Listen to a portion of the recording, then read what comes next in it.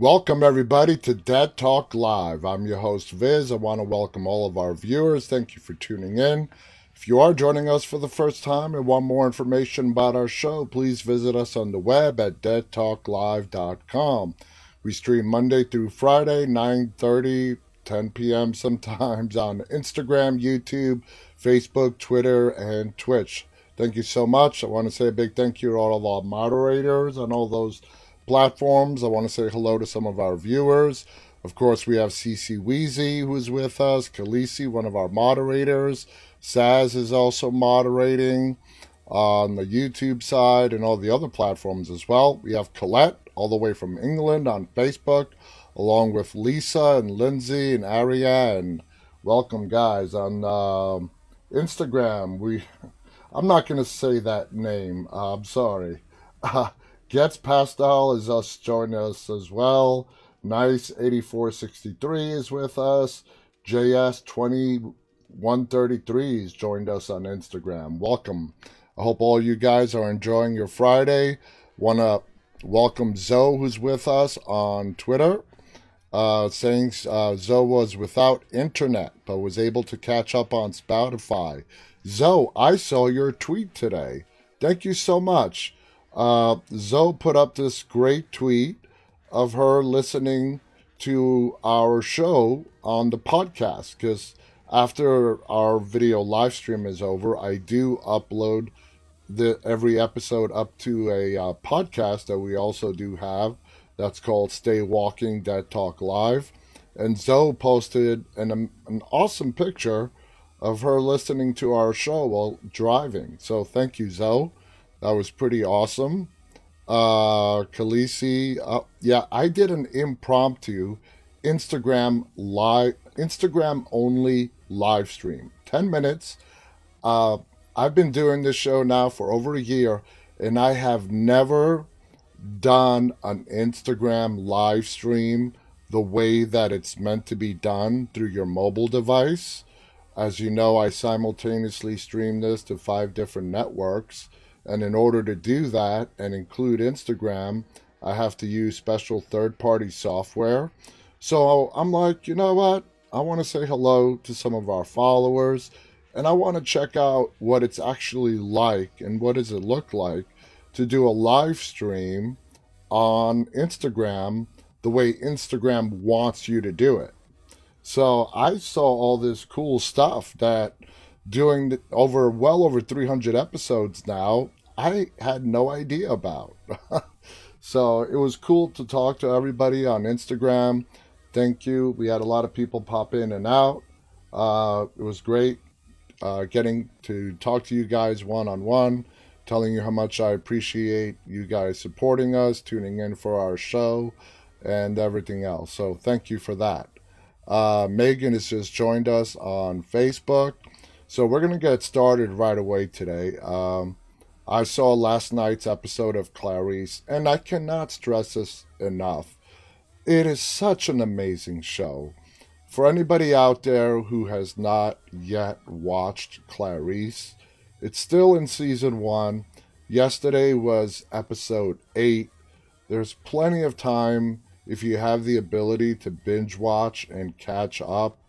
Michael Cudlitz, who was Abraham on The Walking Dead, is a major co-star, along with Rebecca Breeds, Marnie Carpenter, who was a guest on our show. Rebecca Breeds, who plays Clarice, was nice enough to retweet one of our tweets yesterday. But it is such an amazing show. They've done such a wonderful job with continuing the storyline of Clarice from Silence of the Lambs.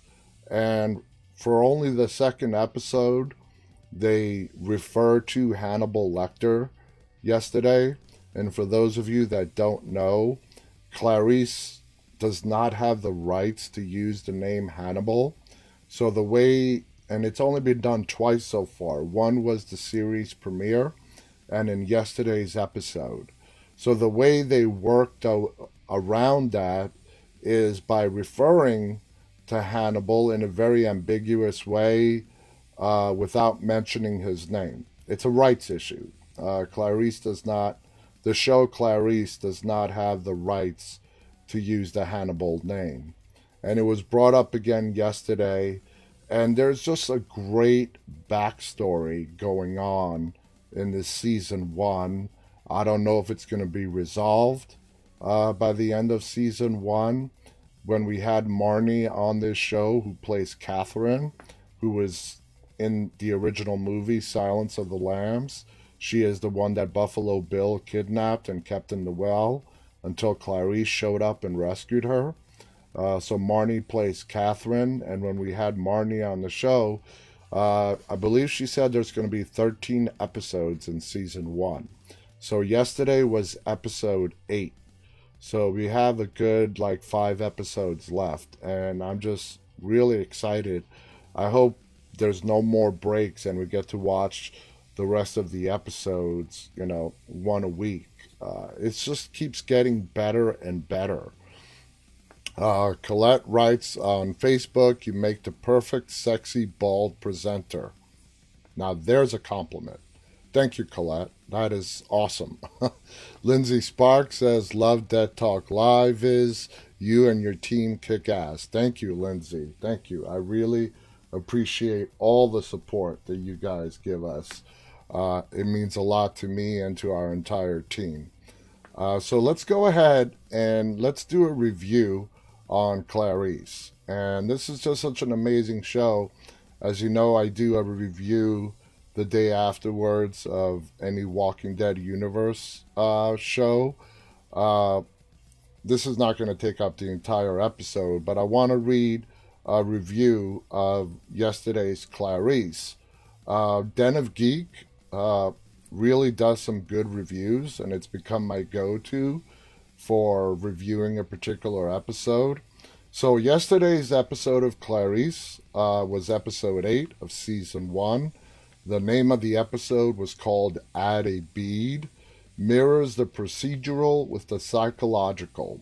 Clarice, played by Rebecca Breeds, lets her emotions find a safe landing place as her VICAP unit investigates the suicide of a medical student who jumped to her death. Now remember, Clarice takes place a year after Silence of the Lambs, so this show is set in the year 1993. VICAP is a staple now as part of the FBI, and it's the Violent Criminals Apprehension Program. That's what VICAP stands for. The opening segments of Clarice episodes are very atmospheric and color the entire installment. The glass ball in the doctor's office reflects deep memories, and Clarice's reflexivity responds to Dr. Renee Lee, played by Grace Lynn Kung, is the psychiatrist the agent chooses over all the doctors which were ordered by the agency. And it is because she speaks the same language. The work, it's all about the work. Clarice just suffered post-traumatic stress in a job where trauma is a daily occurrence. Take a day off. The hypnotist is very effective. Up until this point, Clarice would jump down the throat of anyone who would so much as suggest to take a coffee break. After a few minutes of crystal blue persuasion, Clarice even offers to quit the job just so she can do the work. Yesterday's episode was a therapeutic breakthrough for Clarice. She finally shows a vulnerable side and tells her therapist that I am willing to do the work it takes to get myself better. And if by the end of the time that the work is done, if you feel that I don't belong out there in the field, I will quit. That's a pretty big, bold statement. Agent Ardelia Mapp, who is also in the movie, played brilliantly by Devin Tyler on the show, is a walking contradiction. She enjoys collecting magazines where she's on the cover for her grandma, but reluctant to become the most visible member of an invisible workforce. And I love how, remember, this is the 90s, And here is an African American woman trying to make a name for herself in the FBI. She's brilliant, talented, but the prejudice that is within the Bureau is not allowing her to rise up in the ranks. And I love how they make that a real big focal point on the show. Um, Up until yesterday's episode, one of her colleagues has been desperately trying to get her to join the coalition where other fellow African American in the FBI get together to, support each other. And at the end of last night's episode, she succumbs and goes to a meeting. Her character arc is brilliant, and there's a lot more to see as the series progresses. I don't think it's officially been renewed for season two, but I guarantee you there's going to be a season two. There's going to be a season three of this show. It is that good. Anyway, to continue, yet she throws down the article when she's going for the promotion like it is part of her resume, when all people are interested in is her DNA. Tyler makes it all seem like so much work, even when she's getting presents from her grandmother. We feel more than an inconvenience when an agent who graduated with her cuddles up to make her third grade. Sorry. Let me start over. When an agent who graduated with her cuddles up to make her third girl on a totem pole, she grits her teeth and bears her weight. But she goes into the secret staff meeting with just as much perturbed reluctance. Tyler lets her character feel the squeeze of encroaching departmental intrusions more than Rebecca breeds. It's nice to see Clarice smile in a way which looks like she's actually appreciates it enough to distinguish it from a wince. Her psychiatrist asks if she'd like to be known and seen rather than examined, and Clarice asks for a timeout. She is beginning to identify with many different aspects of the case beyond just the gore. She actually finds a chance to connect with an unsuspicious suspect and breathes aloud the kind of smile which evokes a childhood crush. Clarice sees an easy place to land, and the doctor points out how that might be the trauma talking. At least Agent Esquivel has a girlfriend, a medical examiner, who can do a quickie autopsies on the down low. This doesn't add to his character so much as it makes the secretive part of the procedural move faster. The procedural part of the show moves steadily. The Yugoslavian woman is in the United States on a foreign visa. She is the idealist. When she jumps off the bridge, she lands a little too perfectly, but the blood is picturesque. And just like every other movie and TV show in the Hannibal Lecter universe, which Clarice is very much a part of, it's all about the cinematography. We've discussed this before, and I know we have a few Hannibal fans here from the show Hannibal. Then, of course, Silence of the Lambs, the movie Hannibal, the cinematography, especially in the TV shows, going back to Hannibal, and now with Clarice, it is, I don't even know what the right word is. It's very unique. It's brilliantly done. And I love how CBS, with their Clarice, is sort of continuing the tradition that was started with Hannibal, which was on NBC. The team adds up the charges on calling cards, discusses the civil war, which is raging in Yugoslavia back in the 90s, and deciphers Hebrew codes.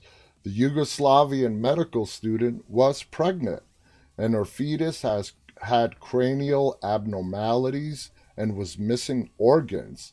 Just like the babies in the clinical trials, all roads lead to Rome. Deputy Assistant Attorney General Paul Krendler, played by Michael Cudlitz, cat and mouse game with Joe Hudland, who is both his divorce lawyer and Clarice's Woodhaven attacker, is beginning to get interesting, but it makes him a less interesting character. Krendler has already forsworn booze because he was an alcoholic. He is an alcoholic. He's clean. His soon-to-be ex-wife is a daily alcoholic, and he's trying to get custody of his kids to get them away from their alcoholic mother, and he's facing an uphill battle. And he's got the most self-righteous TV offspring since Paige Jennings on The Americans or Walter Jr. on Breaking Bad. That's interesting. The cheeseburger drive-thru scene is just painful and annoying. The fight is a small screen cliche to add tension in those tiny spaces where there is none. Eat your effing cheeseburger and go back to the checkout. You're doing nothing to further the narrative. That's just the author, putting in their 2 cents. Does Krendler also have to fight extortion? Let the top cop get dirty. Allow him to muddy up the investigation. The series can always bring him down later if you have to, or promote him. But once he collects a DNA and joins the team, they lose an adversary that's bad for entertainment. It's good for Agent Clark, who is played by Nick Shadow, the crusty old vet who's worked with Krendler for 20 years and can't make him out anymore. This ambiguity adds to the suspense while allowing Sandow to do what he does best, internalize confusion and personal contradiction. Ada B tightens the narrative as much as it brings the team together.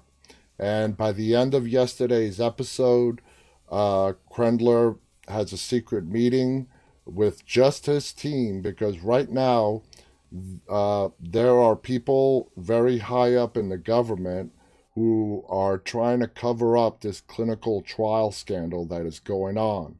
People are being murdered, cover-ups, and Paul Krendler, the only people he trusts are his VICAP team, which includes Clarice Starling. The case itself moves further from Silence of the Lambs territory of serial killers to something far more monstrous. The implications of the conspiracy promise a suspenseful run, but the rabbit hole portion of the series seems to be over. So, there you have it. That was a very cryptic article on last night's Clarice. That's not exactly how I would have described it, but unless you've been watching this show, that absolutely made no sense to you. So I apologize.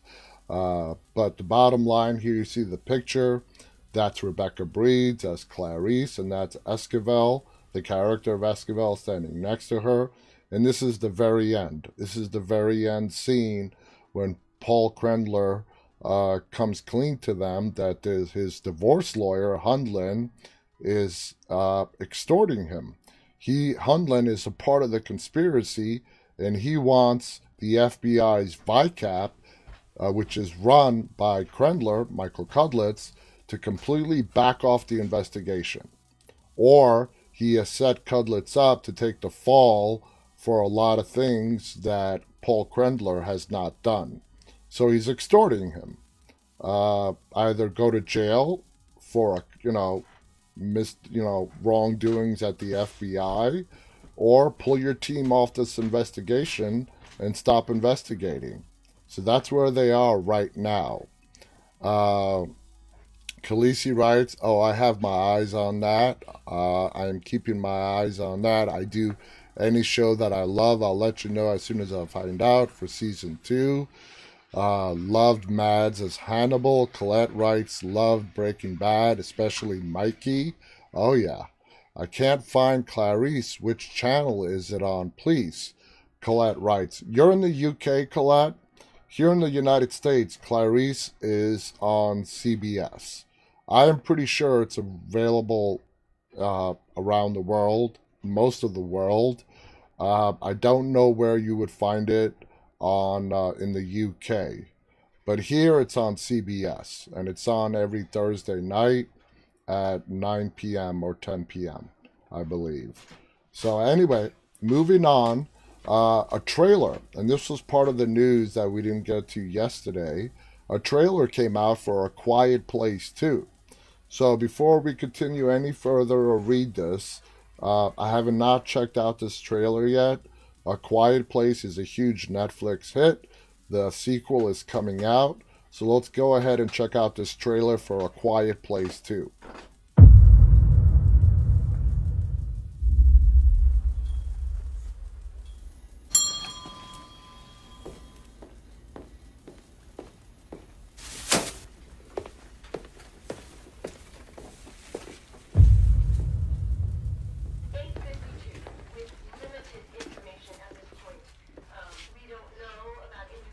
What happened? A bomb, I think.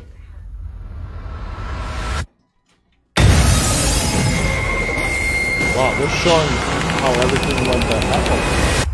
Is this a prequel?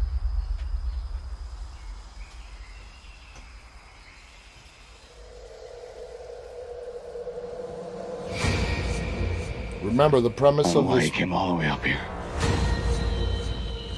There's nothing left. There are people out there. This is a People prequel. worth saving.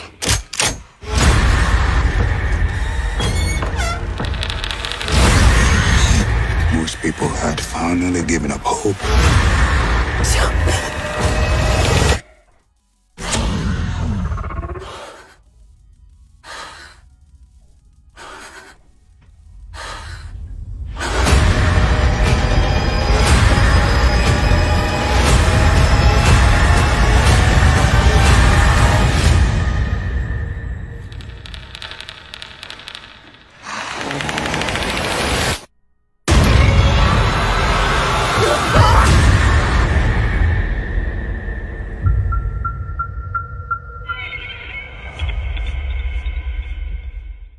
Wow, only in theaters. Correct me if I'm wrong, but A Quiet Place was a Netflix original, and now it's coming out in theaters. That looks like a prequel to the first one, and that makes it even more interesting to see. We get to find out how the aliens came in and when they started taking over and eliminated humanity. As for anyone who's not familiar with A Quiet Place, it's aliens have come to Earth, they've taken over Earth, and the way they kill you is strictly by sound. So if you're going to navigate around them, you have to be completely quiet, and I mean absolutely silent. Any sound, and they can pick it up from miles away. And they come storming out of nowhere, capture you, and you're done. You're dead. So it's very creepy.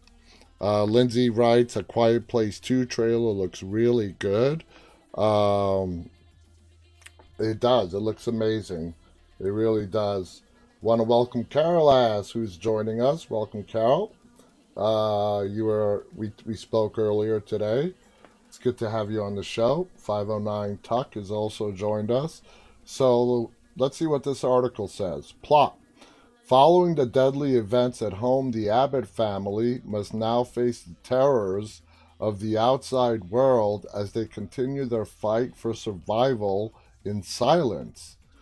That looks like a prequel to me. Forced to venture into the unknown, they quickly realize that the creatures that hunt by sound are not the only threats that lurk beyond the sand path. Okay, so maybe it's them just venturing out further from that small area that we saw them in the original. The movie is directed by John Krasinski, so that's all the info we have so far. But it's good to finally have a trailer, and that makes it even more exciting. So let's see. Orphan. How many of you guys have seen the original Orphan? It's been it's been out. It's been several years, but there is a prequel coming out to Orphan called First Kill. Horror prequels are hardly a new phenomenon, but Orphan First Kill definitely stands out among a pack of one for one notable reason. The entire concept of Jean Colette Serra's 2009, yeah, it's been 12 years, original was predicated on a 12-year-old star, Isabel Furman, as Esther, a troubled young child adopted by a married couple mourning the loss of their unborn baby. After adapting to her new life, Esther soon starts displaying some sociopathic and outright homicidal tendencies that put her family in life threatening danger before a major third act twist changes the entire way you look at the movie. In Orphan, Furman was asked to pass as a 9-year-old, so it was surprised to discover that the now 24-year-old was returning a decade later for another outing set before of the events of the original. Interesting. Utilizing some good old-fashioned makeup effects and camera trickery to create the illusion of a forced perspective, Orphan's first major task is to convince audiences that can buy into an adult masquerading as someone who hasn't reached double figures in age yet. That's going to be something to see. How do you take a 24-year-old and make them look not even 10? I mean, they've done it before with older actors, in their 50s, putting them back in their 30s. But taking a 24-year-old and making them 9? Oh boy. But anyone with a knowledge of the first film will be aware that it could actually add another meta layer to the proceedings. And there we have some screenshots of Esther right here getting done for makeup. So the other important remit for First Kill is to deliver a solid horror movie capable of scaring people out of their seats. And based on comments made by director William Brent Bell, who was just our guest last week, it certainly sounds as though he's accomplishing that goal. And Brent is an amazing director. He has a new movie coming out called Separation. Actually came out a couple days ago, I believe. He was also the director of The Boy, Brahms, and then The Boy 2, and a ton of other horror films. He goes on to say the movie has a very childlike quality in some ways, but it's also extremely violent at other times because she's a violent psychopath. The movie's turning out just awesome. Esther is this very romantic person who so much wants love, and then when she doesn't get it, a different side of her comes out, and it's brutal. So the movie really plays both of these sides really well. So it has a really big heart for her, but it also has a real super dark side. Orphan First Kill tracks Esther as she escapes from an Estonian institution before murdering her way to America. It will be interesting to see if the prequel delivers now that everyone knows that the main character's big secret right off from the top. And I guess that being that the original actress is coming back. I am really curious to see how they're going to make a 24-year-old seem so young. Khaleesi writes, Khaleesi, you haven't watched Orphan. It's a great film. Along the lines, there was a movie that came out a long time ago called The Bad Seed. It's very similar to the story of this. just a young child who has psychopathic tendencies, and they're killers. That's because they lack the ability of any kind of emotions. Lisa, going back to A Quiet Place, writes it's both a prequel and a sequel. Flashbacks. Okay, that makes sense. That totally makes sense. Now, the massive 1980 horror documentary series will continue with In Search of Darkness Part 3.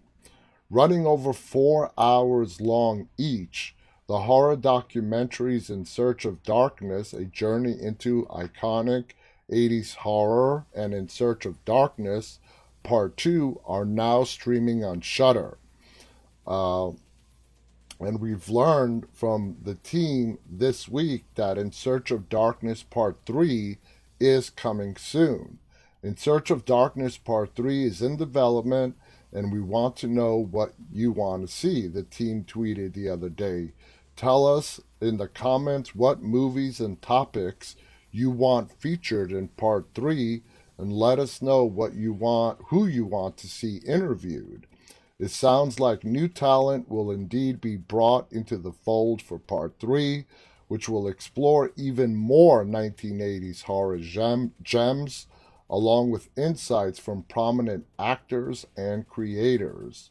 The documentary featured clips from 1980 classics, as well as underseen gems highlighting the practical effects and wild ideas that make the decade such a blast for horror fans. And since we're on the topic of 1980s horror, we have confirmed today that next Tuesday, Russell Todd is going to be our guest. Now, Russell Todd is from Friday the 13th, Part 2. For those of you who have seen Friday the 13th, Part 2, great movie, he was the one that got caught in that trap, the rope trap, and got flipped upside down and was dangling by his feet before Jason comes along, grabs him by the hair, and slits his throat with a machete. That's Russell Todd. He is going to be our guest on Tuesday, and we're super excited to have him on to talk about the movie and the early days of the Friday the 13th franchise, when it was still very good. Colette writes that I have to watch a movie called To the Devil, a Daughter. Never heard of it, but I will definitely check it out. CC writes, I've seen In Search of Darkness, the first one. I really enjoyed it. They are really interesting. And if you guys are horror buffs and you want to see, the 80s horror, you got to watch these. They're on Shudder if you have a subscription. They are each very long. They're not kidding when they say each one is approximately 4 hours long. So you're obviously not going to be able to watch it in one sitting. Some of you might, I don't know. But it's definitely worth checking out to get a good history lesson of what horror was like back in the 80s. And you got to remember, back in the 80s, when it comes to horror, the biggest leading subgenre in horror were slasher flicks. Michael Myers, Jason Voorhees, Freddy Krueger. They were the dominant figures on the horror stage back then. So definitely worth watching. And here's another blast from the past. How many of you guys have seen the original Faces of Death? This is also going back to the 80s, I believe.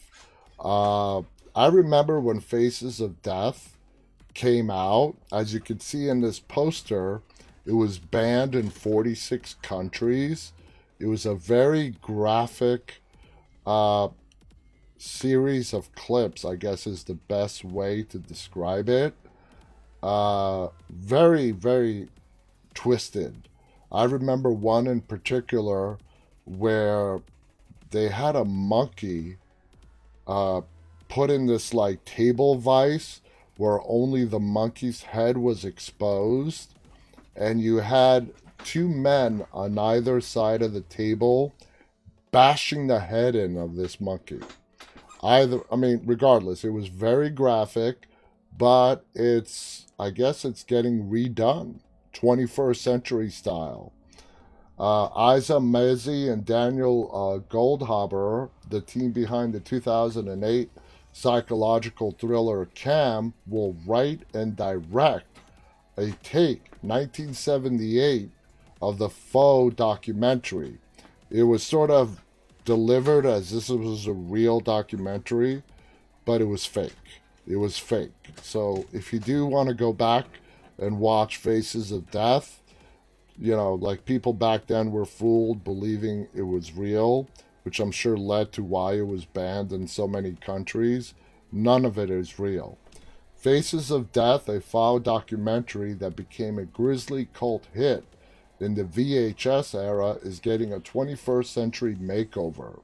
Legendary Entertainment, currently basking in the box office glow of hit Godzilla vs. Kong, has picked up the rights to the title with the goal of launching a new horror franchise. Isa Mezzi and Daniel Goldhaber, the team behind the psychological thriller Cam, will write and direct, respectively. Producing will be Susan Montford and Don Murphy of Angry Films, who are behind Legendary's fast-tracked multi-platform Buck Rogers reboot. I did not know they were rebooting Buck Rogers. Anyway, Corey Kaplan will co-produce, while Rick Banatar of BT Productions will executive produce. John Burrard, the producer of the original movies, will also work on the new iteration. So they are bringing some of the original production team, I guess, to advise on how to, remake this for the 21st century. The original movie was released in 1978 and had the conceit of a pathologist exploring gruesome ways to die via footage purportedly culled from around the world. In reality, most of the death scenes were staged. But no matter, the movie had its producer's desired effect: outrage, revulsion, banning, although not in 52 countries as hyped by the filmmakers, and of course a money-making hit that spawned sequels and imitators. It was written and directed by John Allen Schwartz, who used multiple pseudonyms for several crew jobs on the flick. The first movie was released theatrically, but it was really in the 1980s when it hit home video that its cult status spread. In copies that were surreptitiously rented, passed around, and worn down from being rewatched, MPI, an Illinois-based company, has kept original films in circulation for the past 30 years. The new plot revolves around a female moderator of a YouTube-like website whose job is to weed out offensive and violent content, and who herself is recovering from serious trauma, who stumbles across a group that is recreating the murders of the original film. But in the story, primed for the digital age of online misinformation, the question is, are the murders real or fake? Mazzy has some experience with the seedier side of the internet.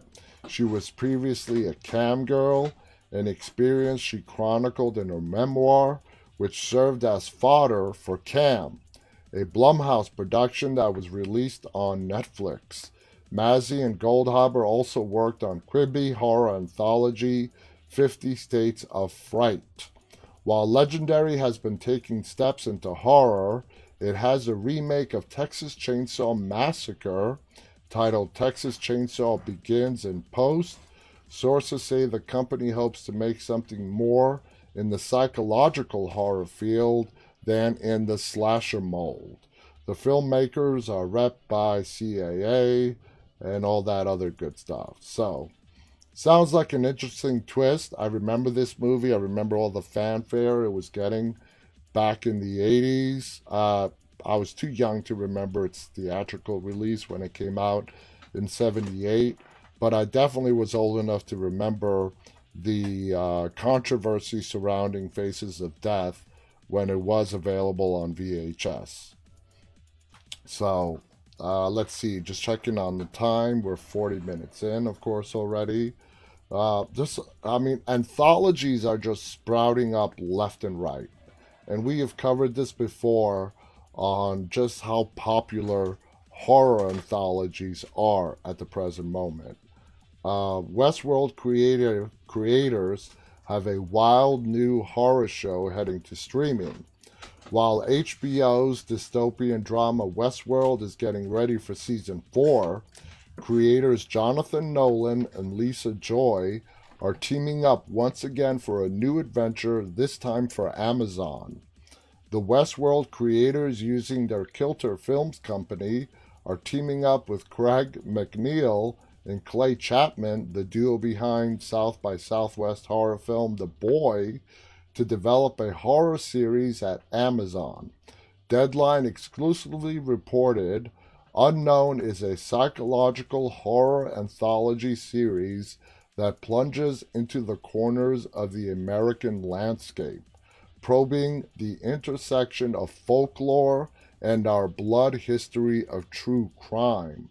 Unknown's first season is set to center around an estranged brother and sister who return to the Texas killing fields, only to encounter a dark spirit that inhabits the region from their childhood. The series comes just a couple of years after Jonathan Nolan and Lisa Joy struck an overall deal with Amazon Studios back in 2019. The duo previously worked on the sci-fi techno-thriller drama series The Peripheral, also for Amazon.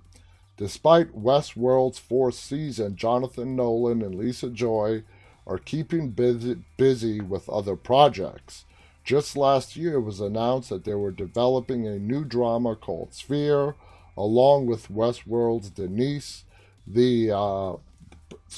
partnering with Susan and Robert Downey Jr.'s team, Downey Production, a company, and Warner Brothers TV to executive produce the series. The show is based on the 1987 novel of the same name by Westworld film scribe and director Michael Crichton. So that sounds interesting. Don't know if it's going to be an episodic anthology where each episode is different, or it's going to take the approach of American Horror Story where every season is just a different story. Let's see. Want to welcome Sadi, who's joined us on Instagram. Al-Sadi is saying hello. Nia is from Brazil on Instagram. Welcome, Nia. Want to welcome all of our friends who are joining us all around the world. We have people from India, Brazil. Welcome all you guys on Instagram. CC Weezy on YouTube writes, I can't believe they let a kid rent that from the video store, but they did. I did. You rented Faces of Death from the video store? I don't remember when I actually watched it. For me, my memory, because it was when I was still very young, I just really remember the controversy. I've watched the films and its subsequent sequels. I just don't know when. And for me, what really stands out in my mind about how Faces of Death was all the controversy that surrounded it. There was real outrage. So, let's see. Saw, the horror franchise's apprentices ranked ahead of Spiral. Let's just do it real quick. Jill Tuck, which of course was Jigsaw's wife, John's wife. Dr. Logan Nelson. Number 3, Amanda Young. My favorite, of course, was Costas Mandylor. You know, he was Detective... then we have Detective Mark Hoffman. That was Costas Mandylor's character. And number 1, Carrie Elways. You know, no, I would rank the detective Mark Hoffman as Jigsaw's number one apprentice. He felt threatened when Jigsaw started bringing in other apprentices to help him do his work, and he did not handle that so well, if you guys remember in the movies. But for me, I think he was the most interesting apprentice of all of Jigsaw's apprentices. Colette writes, it must have been banned here. They're very quick here to do that. Surprised it didn't ban Bambi in the UK. Lindsay Sparks has never seen Faces of Death. I mean, I'm not recommending it. I'm not recommending it. But it is pretty disturbing. I'm just going to leave that and let you guys decide if you want to try to find it. I really don't believe it's streaming anywhere. I may be wrong about that, but I think you're really going to have to find an old copy somewhere, whether it's on DVD, if it's been converted to DVD. But it's out there. If you look hard enough, you will find it. But I don't think any streaming service has picked it up. I'm pretty sure about that. 10 best workplace horror movies ranked by IMDb. Let's just quickly go by this one. The Belko Experiment. I don't know how many of you have heard of this movie, but this was a great movie. I'm not going to summarize it. It'll take way too long to try to explain this. But The Belko Experiment. Number 9, Mayhem, 2017. That's Stephen Yeun right there. Glenn from The Walking Dead. Number 8, Pontypool, 2008. Number 7, The Autopsy of Jane Doe. I don't know how really that fits into this category. Number 6, Cabin in the Woods. That's another cult classic right there, 2012. Day of the Dead. Now, how is Day of the Dead a workplace? They put this in the workplace horror. I don't see that. I'm sorry. Let's go on. Number 4, The Lighthouse, 2019. The Thing, 1982. Okay. Alien, 1979. And number 1, The Shining.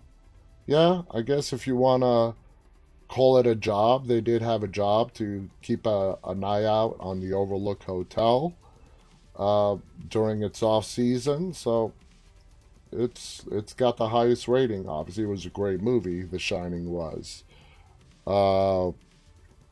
Gian556 on YouTube wants to know, does Midsommar count? Count for what? Workplace horror movies? Midsommar is in a category all of its own. That's all. I mean, we've talked about it a lot recently. Let's see if we can do one more article before we switch to our topic. Fried Berry review: Alien, Scuzzy, Bloody Horror Odyssey in Cape Town. Let's just check out this trailer.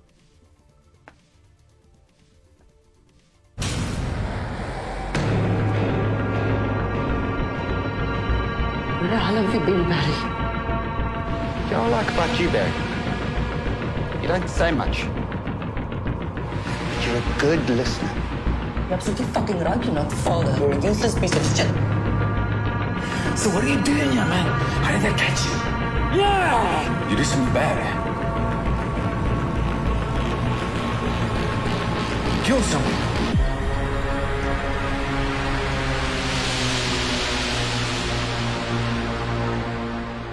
You're not my husband, are you?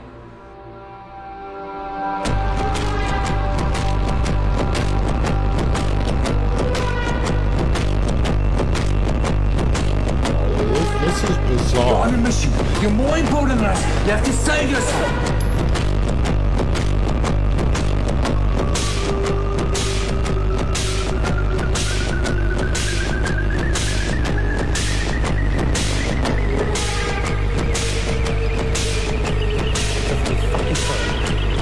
What is your name? That's a big one. Wow, you big boy. Fried Barry. I don't know what to make of that. I really don't. I'll leave that up to your guys' opinion. Anyway, in the time that we have left, today we're going to talk about cool horror weapons that we have seen on horror television as well as movies. And of course, come on, Freddy Krueger. What made Freddy Krueger so famous was his weapon of choice, and that is the glove hand of knives. That is Freddy Krueger's signature. Of course, Nightmare on Elm Street, the weapon of nightmares. By the time Nightmare was released, Michael Myers had his knife. Leatherface, of course, had his chainsaw. Jason, his signature machete. None of them were as creative and as imaginative as Freddy's razor-sharp glove. The original concept for the glove called for fishing knives to be welded to the fingers, though in Freddy's Dead, it's shown that he had numerous versions of the glove, with the razor fingers probably being his favorite. The glove has appeared in numerous films outside of the Nightmare series, most notably in The Evil Dead 2 as an Easter egg and as a tease in Jason Goes to Hell. As we all know, there was a Jason versus Freddy movies. Now, this is not a weapon like Freddy's knives, but Jigsaw's traps in the Saw series. You can almost call them a work of very demented art. The bear trap has become an iconic symbol of the series, even though it is one of the traps that was escaped from. The creativeness of the traps and the danger from them have become a staple of the franchise, with some engineering marvels in their function. The biggest question concerning the traps and how they're made is how anyone could afford to make them all and how they could build them under the radar. It's just one of those suspensions of disbeliefs that you have to do when you're watching anything, really. Not only horror, but John, who was Jigsaw in the horror franchise, he was a very intelligent man. He was more than, I don't think it's ever specified, but this guy was obviously some kind of engineer before he lost it all and started laying out his vengeance for people to start appreciating life the way they should be, and his very twisted way he went about it. But he was a genius. He was just a genius, and he knew how to rig up all these elaborate traps and put people and drop them in these mazes just to have them learn a lesson. Now, the invisibility suit and the Invisible Man, the remake of Invisible Man is a great movie. The original, which is way long ago, was good as well. But I really loved the remake of Invisible Man. I sat down to watch The Invisible Man, not, really psyched about it or not looking forward to it. But by the time the movie was even just 10 minutes into it, I was completely hooked. And by the end of the movie, you just realize how great of a movie you just watched. And the invisibility suit, how they brought that into the 21st century. You have this husband who is a control freak. He is an abusive husband, narcissist, sociopath, but a genius. And he invents this suit that reflects light, and makes anybody who puts on the suit seem invisible. I mean, he's a genius. Now we go to Evil Dead 2. Ash's chainsaw hand, from, of course, Army of Darkness, is a very limited weapon because of its detachment from a constant fuel source. If we really want to get deep into, how far we want to push reality aside, especially when it comes to the Evil Dead series. McCready's flamethrower in The Thing. Now, I think all of us here have watched the original Thing. Think of what kind of shit they would have been in more than what we actually saw if they did not have that damn flamethrower with them. The movie would have been over in 5 minutes if they did not have that flamethrower. Khaleesi writes Invisible Man was freaking awesome. Colette writes, I think a mind player is the worst weapon. Okay. Lindsay writes, what about the axe in The Shining? That's iconic as well. When Jack Nicholson was hunting his family at the end of the movie with the axe. And then, of course, breaking through that door and the infamous line of "Here's Johnny." Now, how about the Predators? The Predator had some really kick-ass weapons, which is what you would expect from a predator from another planet. Not only did he have cloaking, he had an arsenal of weapons. The gauntlet blades housed on the forearm of a gauntlet. The blades are an excellent stealth weapon, especially because that they can be shot out as a projectile or simply extract. Because the blades are able to turn invisible along with the rest of the predator, making it that much more of a dangerous weapon. It is often the favorite weapon of the predator, aside from the shoulder plasma cannon, which is probably what they use the most. Then we have, let's go to, Seth Gecko's Jackhammer Steak, From Dusk Till Dawn. John Constantine's The Holy Shotgun. I'm sure we have some Constantine fans out there. Ripley's Exosuit and Aliens. It's an industrial tool that would make anybody who's, pooped their pants protected to a limited degree from a lot of injury. It uses an industrial tool, gives it its odd benefits in terms of fighting. Most particularly is it the heavy weight of the machine. It's not meant as a weapon. It's used as a way for them to move large cargo. And Ripley, at the end of the movie, when the Queen alien infiltrates the mothership, it's the only weapon she really has to fight the Queen alien. Of course, Lucille, Negan's infamous Walking Dead baseball bat, who got a very anticlimactic ending in the last episode of the bonus episodes of The Walking Dead. The best of the 6, Here's Negan, where we finally got to see the real Lucille, as Negan was reliving the memory of his deceased wife and what they've been through. And at the end of the episode, he simply wraps the bat up in a cloth and he burns it, symbolically putting an end, saying goodbye to his dead wife, and like I said, symbolically putting an end to the person he became after she passed away. So, of course, then we have, we talked about Leatherface, the chainsaw. Michael Myers has a very distinctive knife. It's not Michael Myers' his weapon choice is not just any old regular kitchen knife. It's the big-ass butcher's knife that has become iconic with Michael Myers. Anyway, guys, we're really out of time. We have less than 20 seconds. Thank you so much for tuning in tonight. I'll be back on the air with you guys on Monday. Visit us on the web.